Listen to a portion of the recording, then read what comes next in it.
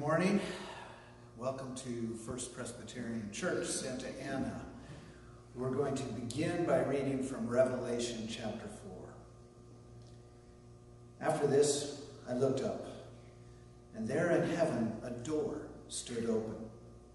And the first voice which I had heard speaking to me like a trumpet said, "Come up here, and I will show you what must take place after this."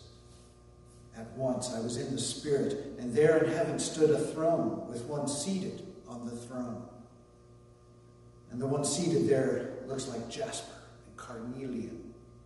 And around the throne is a rainbow that looks like an emerald. Around the throne are 24 thrones, and seated on those thrones are 24 elders, dressed in white robes with golden crowns on their heads.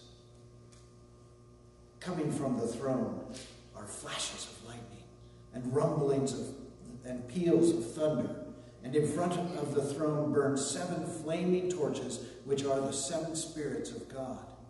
And in front of the throne there is something like a sea of glass, like crystal. Around the throne and on each side of the throne are 4 living creatures, full of eyes in front and behind. The first living creature like a lion, the second living creature like an ox, the third living creature with a face like a human face, and the fourth living creature like a flying eagle. And the 4 living creatures, each of them with 6 wings, are full of eyes all around and inside. Day and night, without ceasing, they sing, "Holy, holy, holy, the Lord God, the Almighty, who was and is to come." And whenever the living creatures give glory and honor and thanks to the one who is seated on the throne, who lives forever and ever, the 24 elders fall before the one who is seated on the throne and worship the one who lives forever and ever. And they cast their crowns before the throne, singing, "You are worthy, our Lord and God, to receive glory and honor and power. For you created all things, and by your will they existed and were created." Let us join our voices with the voices of heaven and sing that great hymn of the faith, "Holy, holy, holy, Lord God Almighty." If you have the hymnal at home, it is number 138 in your hymnals.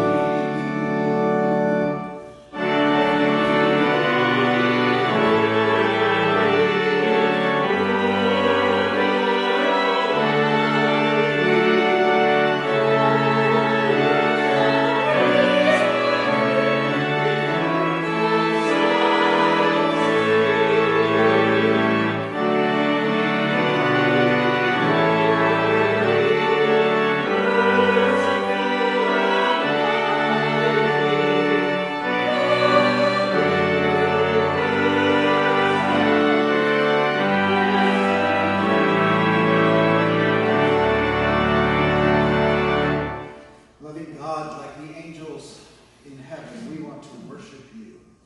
We want to cast our crowns before you and give you praise, for you are worthy of our worship. Lord God, we pray that you would be with us this morning. Surround us with your presence, no matter where we are, so that we might experience you in a very real way today. We pray this in your name. Amen. Okay, so if you have kids, young people, you may want to pull them out for this one, because this is kind of a young person's song, and I'm going to do the best I can to sing.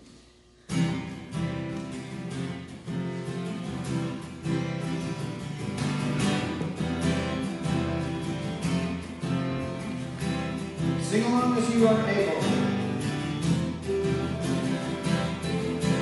I have been crucified with Christ, and it is no longer I, it is the Christ who lives in me.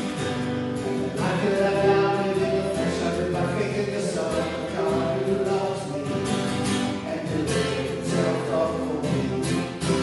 I have been crucified with Christ, and it is no longer I, it is the Christ who lives in me. I can let down and in the flesh, I put my faith in the Son of God who loves me and who gave himself up for me.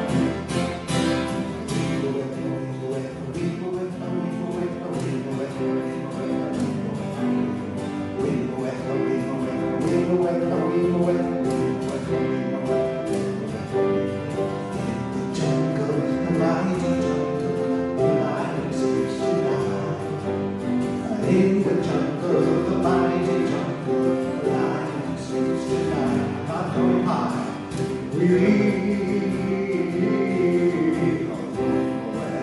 let the kids go high. I have been crucified. I have been crucified. Christ is no longer I. Christ is in me. I have been down and in the flesh. I put my faith in the Son of God who loves me and who gave himself up for me. Awesome. Well, yes. Thank you very much. That was fun. I hope you had fun. A couple of announcements before we continue our worship together. Today is session, and so if you are an elder, I would very much appreciate you jumping on that Zoom call. We'll have a Zoom meeting. We have some important business to take care of. We're constantly trying to improve our Zoom and particularly our live streaming on Sunday morning, so we're looking at some of that. And we're coming together with the new policy for COVID-19 use of the facility and how and when we'll start to move back into our facility. So I very much appreciate my elders being at our session meeting today. Also, we have a great Bible study that meets on Thursdays. I want to encourage you to participate in that. We have people from all over the United States joining us now. So it's just great to have that. We have some great conversations. And so if you are interested in that, you can private message me through this Facebook account, and we can hook you up to be included in that Bible study. It's a great, we have a newer member who lives up in Sacramento, and she just said, I have never been in a Bible study like this where I'm comfortable to ask questions and really wrestle with Scripture, and I'm learning things that I've never learned, even though I've been in church my whole life. So it really is a good opportunity to grow in your knowledge and grace of our Lord and Savior Jesus Christ. So I encourage you, if you are not currently involved in a Bible study, to do that. And then finally, I am putting together a new discipleship training, and anyone who would be interested in this, it's tough. It's not going to be easy. I'm not going to lie. It's going to take time. It's going to take work. And if you are interested in growing deeper in your faith and your knowledge of Scripture, and your knowledge of God and Jesus Christ, the Holy Spirit, the church, yourself, Scripture, it is something that should be really valuable to us. So we encourage you just to, again, talk to me, private message me, whatever, and we'll see what we can do to get you going on that. We're trying to figure out what the best time for everyone, so I'm trying to find out who would like to be involved in that, and then we'll go from there. Okay? So we are now going to sing the praise song, Who Am I? Speaking of casting crowns, this is from the Christian band Casting Crowns. Who Am I? And I invite you, if you're at home, would like to join in and sing along, please do so.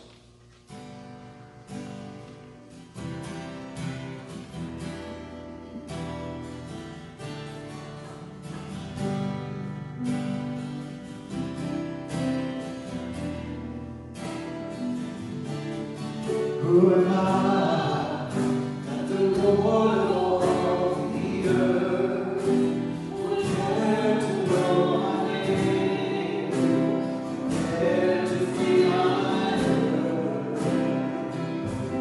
Who am I that the bright and morning star would choose to guide the way from heaven wandering far?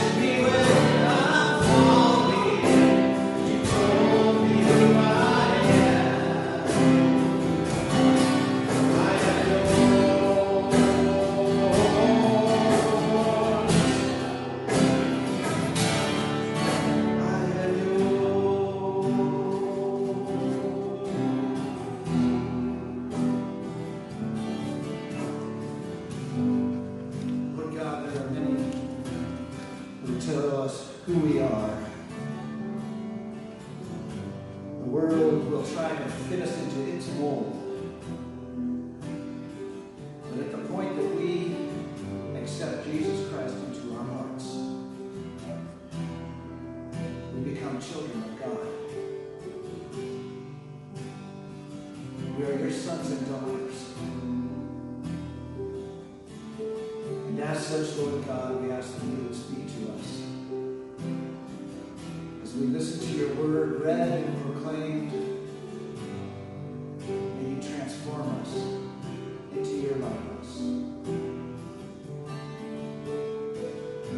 Fill us with your presence. Give us ears to hear, eyes to see, hearts to listen. In your name we pray.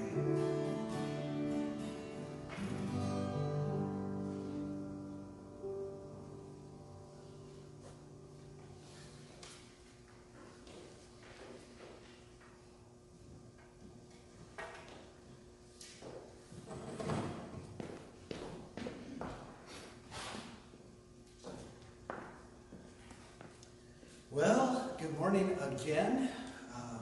So glad to have you with us, joining us here in the heart of Orange County. And we are currently in a kind of a sub-series, I like to call it, because I'm still focusing on what it means to be the church beyond these walls. But I'm focusing on what I call the four pillars of the church. Other people call them the four marks of the church. These come from the Nicene Creed. Remember we talked last week that the Apostles' Creed used two words to describe the church, the Holy Catholic Church. And the Nicene Creed expanded that to be the one Holy Catholic Apostolic Church. And so we're looking at those four words for the 4 Sundays in September. Last week we talked about the one church. And in the Apostles' Creed we are saying what it is that we believe. And we believe in the one church. And so this week, we're focusing on the Holy Church. We believe in the Holy Church. So the question is, do we really believe in that? Really? Do you see that? When you look at the church, do you say, wow, that is a holy organization? I mean, holy means pure. It means perfect. Only God is holy. It's this idea of in light, inaccessible. God is holy. No sin in God. Do you see the church as holy? And I've really been thinking about that this week. What does it mean for the church to be holy, and what does it mean for us to confess or say that we believe that the church is holy? When I look at churches nowadays, I see one of two extremes. Either they downplay their sinfulness and they are very unholy, and they just kind of say, oh, well, we're all sinners, and so they just sin. And they're kind of proud in their grace attitude. And the other side I see is that holier than thou. And we are righteous and you are not. And so this kind of downplay of other people and this kind of attacking of other people. And I don't agree with either of those two extremes. So what are we exactly saying when we say we believe in the one holy church? In Leviticus 19, it says this, the Lord spoke to Moses, saying, speak to all the congregation of the children of Israel, and say to them, you shall be holy, for I, the Lord your God, am holy. Wow, he's telling the people of Israel that they must be holy. You shall be, not you should try to be, you shall be holy. And he doesn't just say it once. 4 times in the book of Leviticus, this phrase is used. God tells his people, you shall be holy, for I am holy. Now, lest we throw out Leviticus with the baptismal waters. Did you catch that? I'm going to say that again because I thought that was very creative. Lest you throw out the Leviticus with the baptismal waters, Peter quotes these verses in 1 Peter, his first epistle. He says, like the Holy One who called you Be holy yourselves. Ah, darn it, Peter. Peter's a disciple of Jesus Christ. Peter is a Pentecostal preacher. He preached on Pentecost. He's part of the new church. And he's telling the new church to be holy. And he even quotes it, be holy yourselves also in all your behavior, because it is written, you shall be holy, for I am holy. Darn it. And then later, in the same letter, Peter quotes from Deuteronomy, another book that we would rather ignore. And he says this, but you are a chosen race, a royal priesthood, a holy nation, a people for God's own possession. Do you see the church that way? Chosen race, I can go with that, but a royal priesthood? That's a kingly priesthood. A holy nation? I don't know. I don't see it.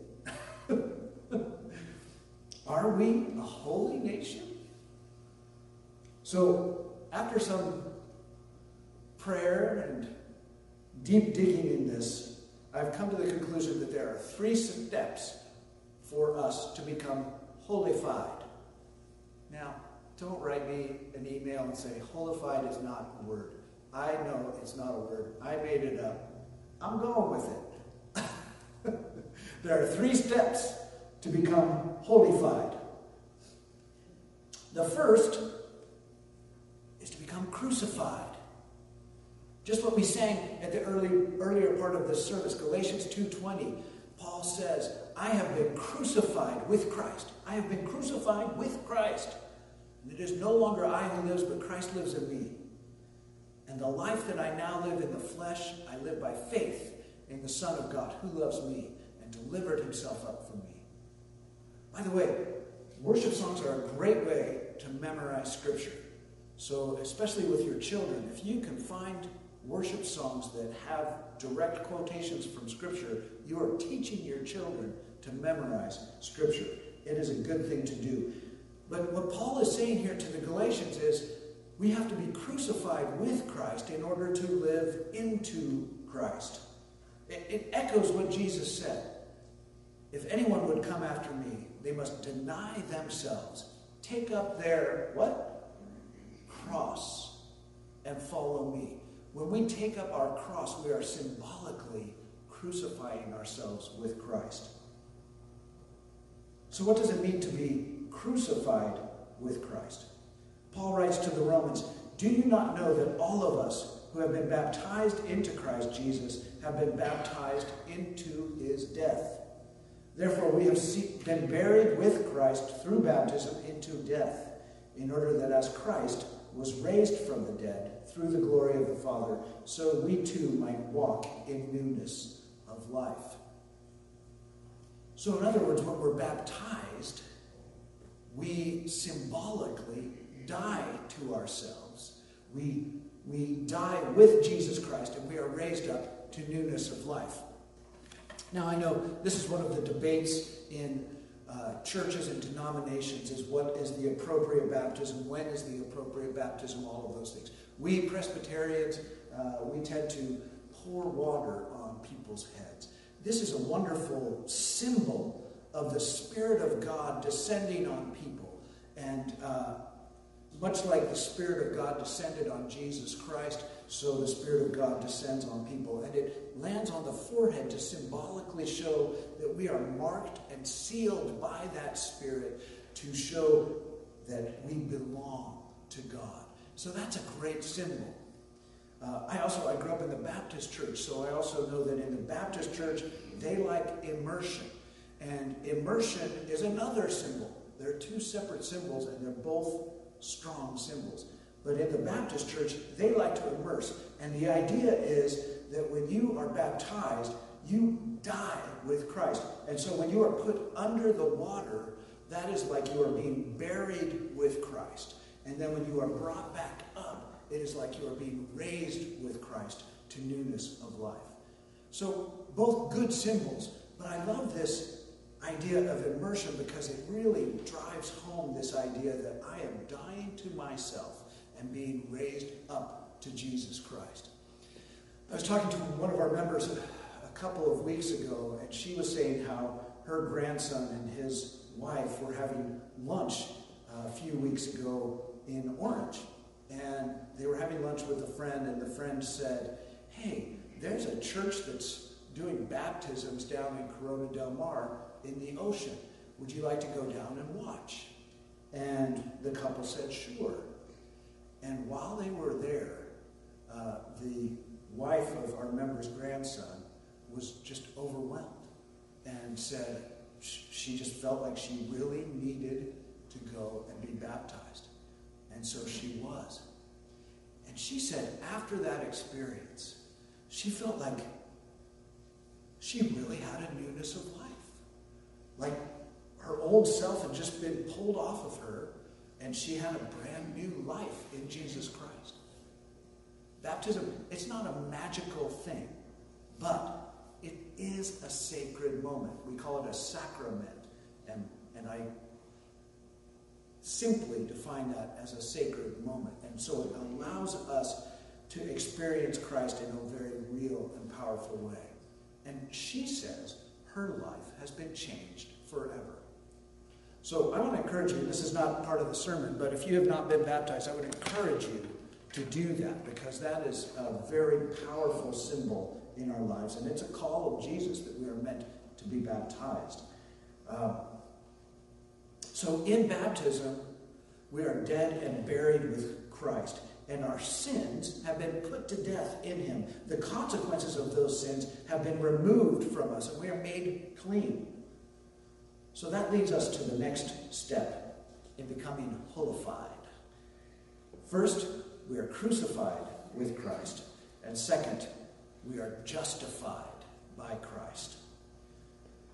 Justification is, by definition, the removal of guilt and or penalty of sin by faith. So you've heard it between parents and children when the child will say, "Well, but this, but that." And the parent says, "You're just trying to justify your actions." And by saying that, the parent is saying, you're trying to avoid the penalty and consequence of your wrong actions. So Paul writes later in the same passage that I read from earlier in Romans 5, "So then, as through one transgression," that one transgression was Adam and Eve, right? "There resulted condemnation for all people." So Adam and Eve did what they did, and it caused all people to be born into condemnation. We call that original sin. Paul goes on, "Even so, through one act of righteousness," and that's Jesus dying on the cross, "there resulted justification for all people." Justification, the removal of penalty of sin. So in Jesus Christ, we find justification. In Adam, we are condemned. But in Jesus Christ, we are justified.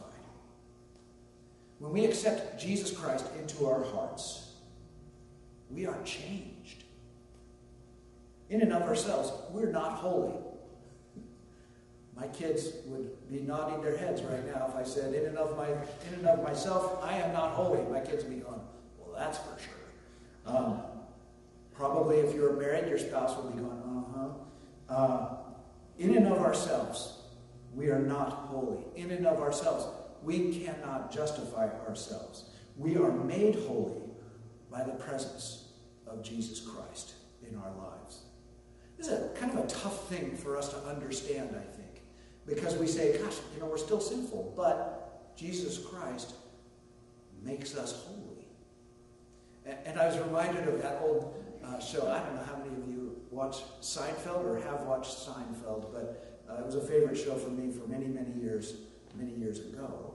And there was the episode where Jerry Seinfeld, his sidekick friend George Costanza, has just bought a used car. And he's so excited about this used car. Not because it's a great car, but because the salesperson had told him the previous owner was Jon Voight. Now, Jon Voight was a big actor.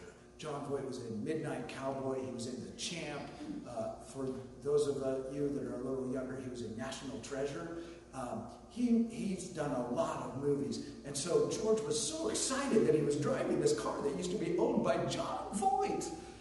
And Jerry was just like, yeah, whatever, it's just a car. And so finally they're driving around in New York City, and Jerry says, well, let's look and see what's inside the glove compartment. And he opens up the glove compartment, and he says, oh, it's a pencil. Look, there's teeth marks in it. Do you suppose those are the teeth marks of John Voight? And George just got ecstatic. He's like, I bet that's the teeth marks of John Voight. I'm so thrilled. He was so excited. And Jerry goes, oh, look, there's an owner's manual in here. And he pulls it out and he goes, you know what, George? You're absolutely right. This car was owned by John Voight. George is about to burst. He's just so excited. And Jerry goes, but George, doesn't the actor John Voight spell his name Jon? And George says, well, what's your point? And he says, well, this says John. You don't suppose he misspelled his own name, do you? George blew a gasket. He pulled over on the side of the road. Get out! Get out! And Jerry got out and had to take a taxi home. So funny. Why was George so excited about this car? Not because it was a great car. He was excited because of the previous owner. That he was sitting in the very spot he thought that John Voight had sat. And this is kind of what we're getting at here. I am in and of myself. I am not holy. But Jesus Christ has taken residence inside of me. And the presence of Jesus Christ makes me holy. There was nothing in and of itself special about Mount Sinai. It was a hill of dirt and rocks and plants. But when Moses went up to meet God there, it became a holy place. God said, you are standing on holy ground.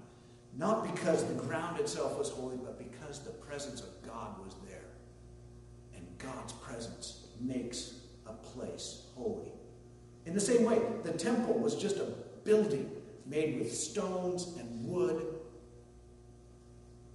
But when the presence of God came into the temple became holy. Catch it?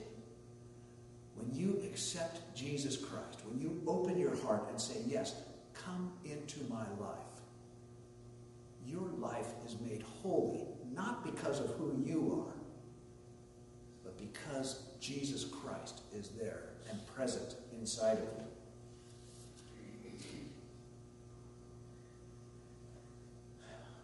You and I are not holy in and of ourselves. And the church is not holy in and of itself. The presence of the Holy One makes us holy. Now, after Paul's explanation of justification, how Jesus removes sin from our lives and the penalty of sin, Paul goes on to say this, but I keep sinning. I keep doing the things I know I shouldn't do, and I'm not doing the things I know I should do. And he writes this, I love this, wretched man that I am. I know some people don't like to sing Amazing Grace because it says, saved a wretch like me. But this is a good recognition of who we are without Christ. Wretched man that I am. Who will set me free from this body of death? Thanks be to God through Jesus Christ our Lord. There is therefore now no condemnation for those who are in Christ Jesus. So we are born into condemnation, but when we come to Jesus Christ, when we accept Jesus Christ into our hearts, there is no more condemnation. There is justification. Thanks be to God. Christ is in us. We are in Christ. And in his presence, we are justified. This is not something we can do on our own, by ourselves. We cannot earn our salvation. We can't pay for it. It's a free gift from God. But we do need to receive it. We need to accept it. As Paul writes to the Ephesians, for by grace you have been saved through faith, and that not of yourselves. It is the gift of God, not as a result of works, so that no one can boast. That's why I love singing that song, Who Am I?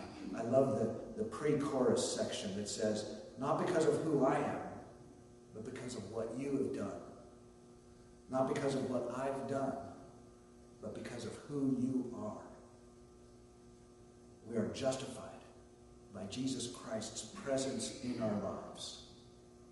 So in order to be holified, we must first be crucified, and then justified, and I know you're already guessing, and finally sanctified.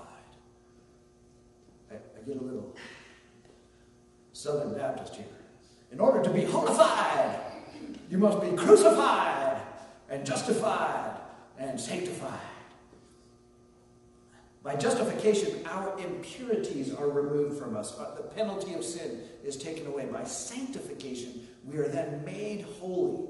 Sanctification comes from the Latin word sanctus, which means holy. Similar to Spanish, sanctum, yeah? In the Greek, it's hagiosmos. Now, here's an interesting thing. When you see the word saint in the Bible, and Paul refers to any believer as a saint, the word in Greek is hagios. So sanctification is hagiosmos.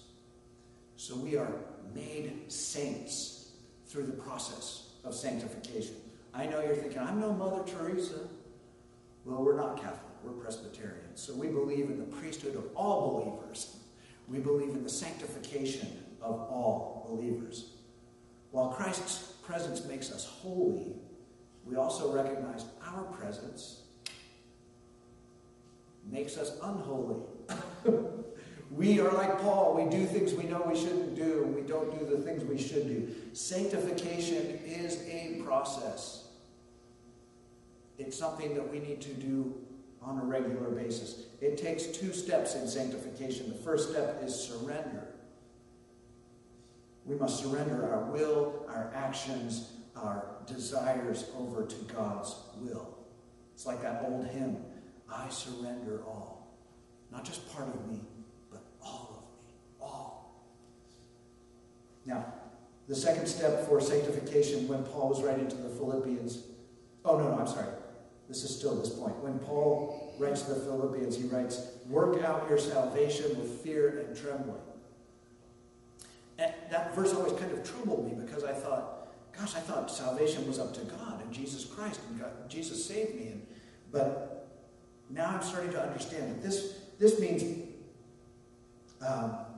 is to allow that salvation which has taken place to affect our lives and make changes in our lives that make us different.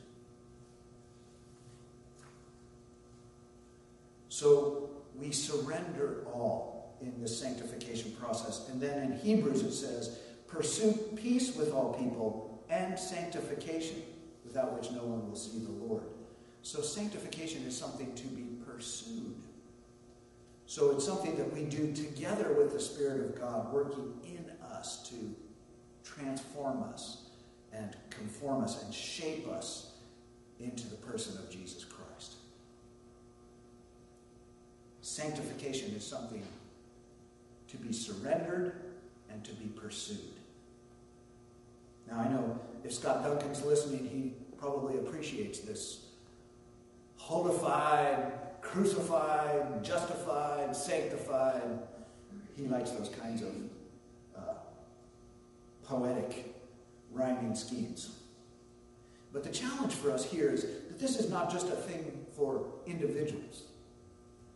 This lesson is meant for the church. We are confessing that the church is holy. What is true for the individuals is true for the body, for the corporation. So in order for the church to be holified, the church must also be crucified and justified and sanctified. The church must be crucified with Christ. We must die to ourselves and our need to create this great church organization that everybody says, wow, what a great church. We should be doing all things to draw glory to Jesus Christ. Self-promoting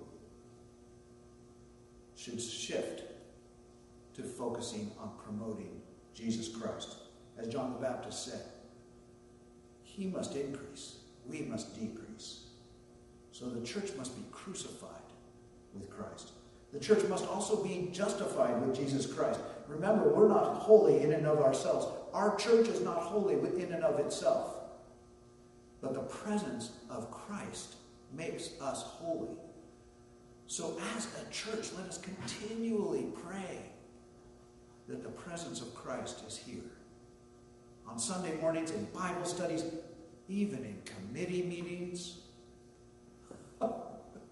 in our ministry, when we go out and minister in the neighborhoods here, when we bring children in to do our tutoring, we should pray that the presence of Christ is there. That makes those places holy. And finally, the church must be sanctified by the Spirit. We must constantly be being shaped into the person of Jesus Christ, becoming more and more Christ-like in our actions, in our words, in our love for others. We must recognize that we're in a process.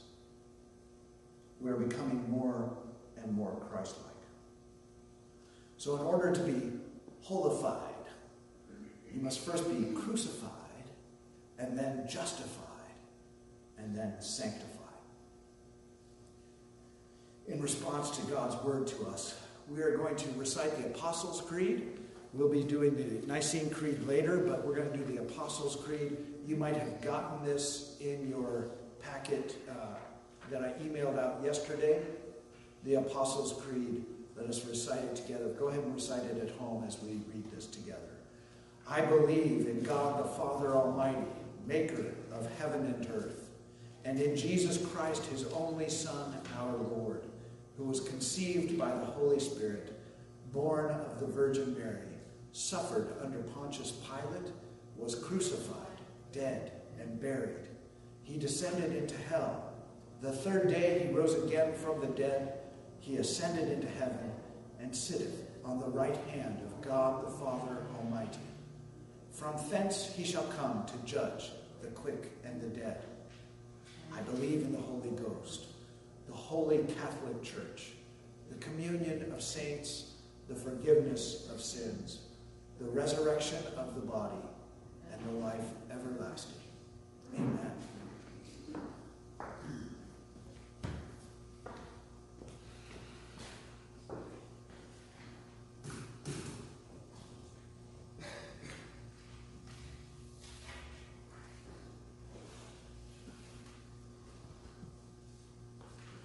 In response to God's word to us, we're going to join together in singing the praise song, Holiness. Hopefully you have that in your packet from yesterday.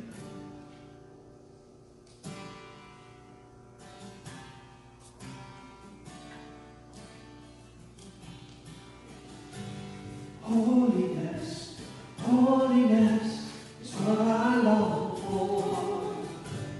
Holiness is what I need. Holiness, holiness is what you want from me. Faithfulness, faithfulness, faithfulness is what I long for. Faithfulness is what I need.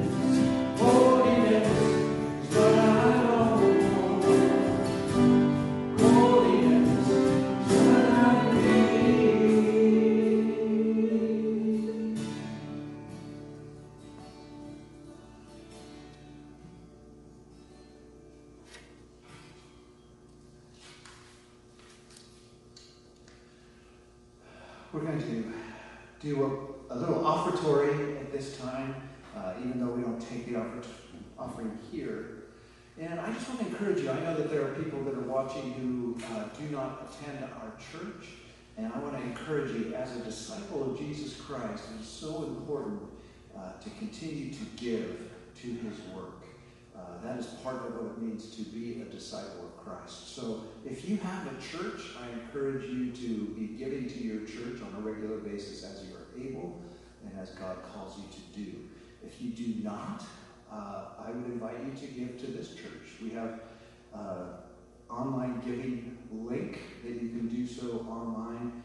It should be very easy. Most of our people are saying it's quite easy. Or you can send checks in through the mail. And we thank everyone who continues to support the ministry here in the heart of Orange County. God bless you. And now, Carol is going to lead us in a song titled, "Sometimes It Takes a Mountain."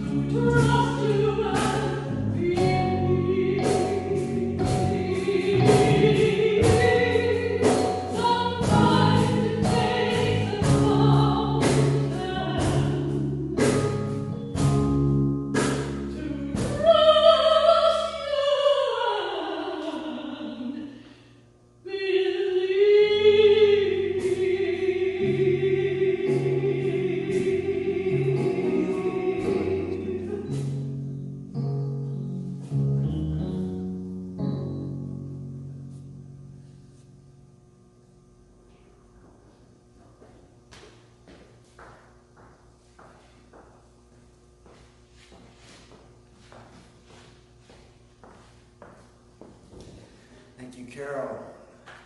Let us pray together. Lord God, we're grateful. We're grateful that recognizing that in and of ourselves we cannot achieve holiness, we cannot achieve perfection, and therefore we are not worthy to come into your presence. And yet, you sent your Son, Jesus Christ, to die in our place, to take all the penalty and consequence of sin upon himself, so that when we receive him and accept him, those sins are removed from us. Wow. What a gift that is. We are no longer slaves to sin, but we are free in you. And so we do pray that we would devote our lives to you. You have given your life for us. You died for us. May we live for you. Lord Jesus, we are troubled by all that is going on in our world. It is such a difficult time. For those of us here on in the western states, we are overwhelmed by the fires that are continuing to rage in Washington, in Oregon, in California. Here in Santa Ana, we have experienced the smoke in our air. We have seen the ash falling from our skies. Lord, we pray for relief. We pray especially for our firefighters. Protect them, Lord. Strengthen them. Encourage them. Empower them. Lord, help us to be supportive. We also recognize the racial difficulties in our world, not just in our country. Forgive us, Lord, of our racist tendencies. For those that say, I'm not a racist, it's a little troubling to hear. We all struggle, Lord. Forgive us for that. Help us to recognize that you created all human beings in your image. And so we should celebrate the spectrum of your image created in the bodies of our brothers and sisters. Help us to reach across, not just march and protest, not just say phrases or words. Help us look for practical ways to build a just and equitable society. Help us look for ways to raise people out of difficult circumstances. Give them a fair shake. Help them to have opportunities that they might not have otherwise. We ask special blessings for ministries like La Semilla that works with children of underprivileged parents. We pray for ministries like Morning Garden that meets here on our campus, that works with unwed mothers. We pray for those in our own community who are experiencing homelessness, that this is a difficult time during the pandemic when everybody else is holding up in their homes. These individuals are walking the streets, exposed to sickness and illness. Lord, we pray for healing for our nation. We pray for a vaccine quickly, but a safe one. And in our country, Lord, the political strife is ratcheting up. We pray for calm. We pray for peace. We pray for your direction and your guidance.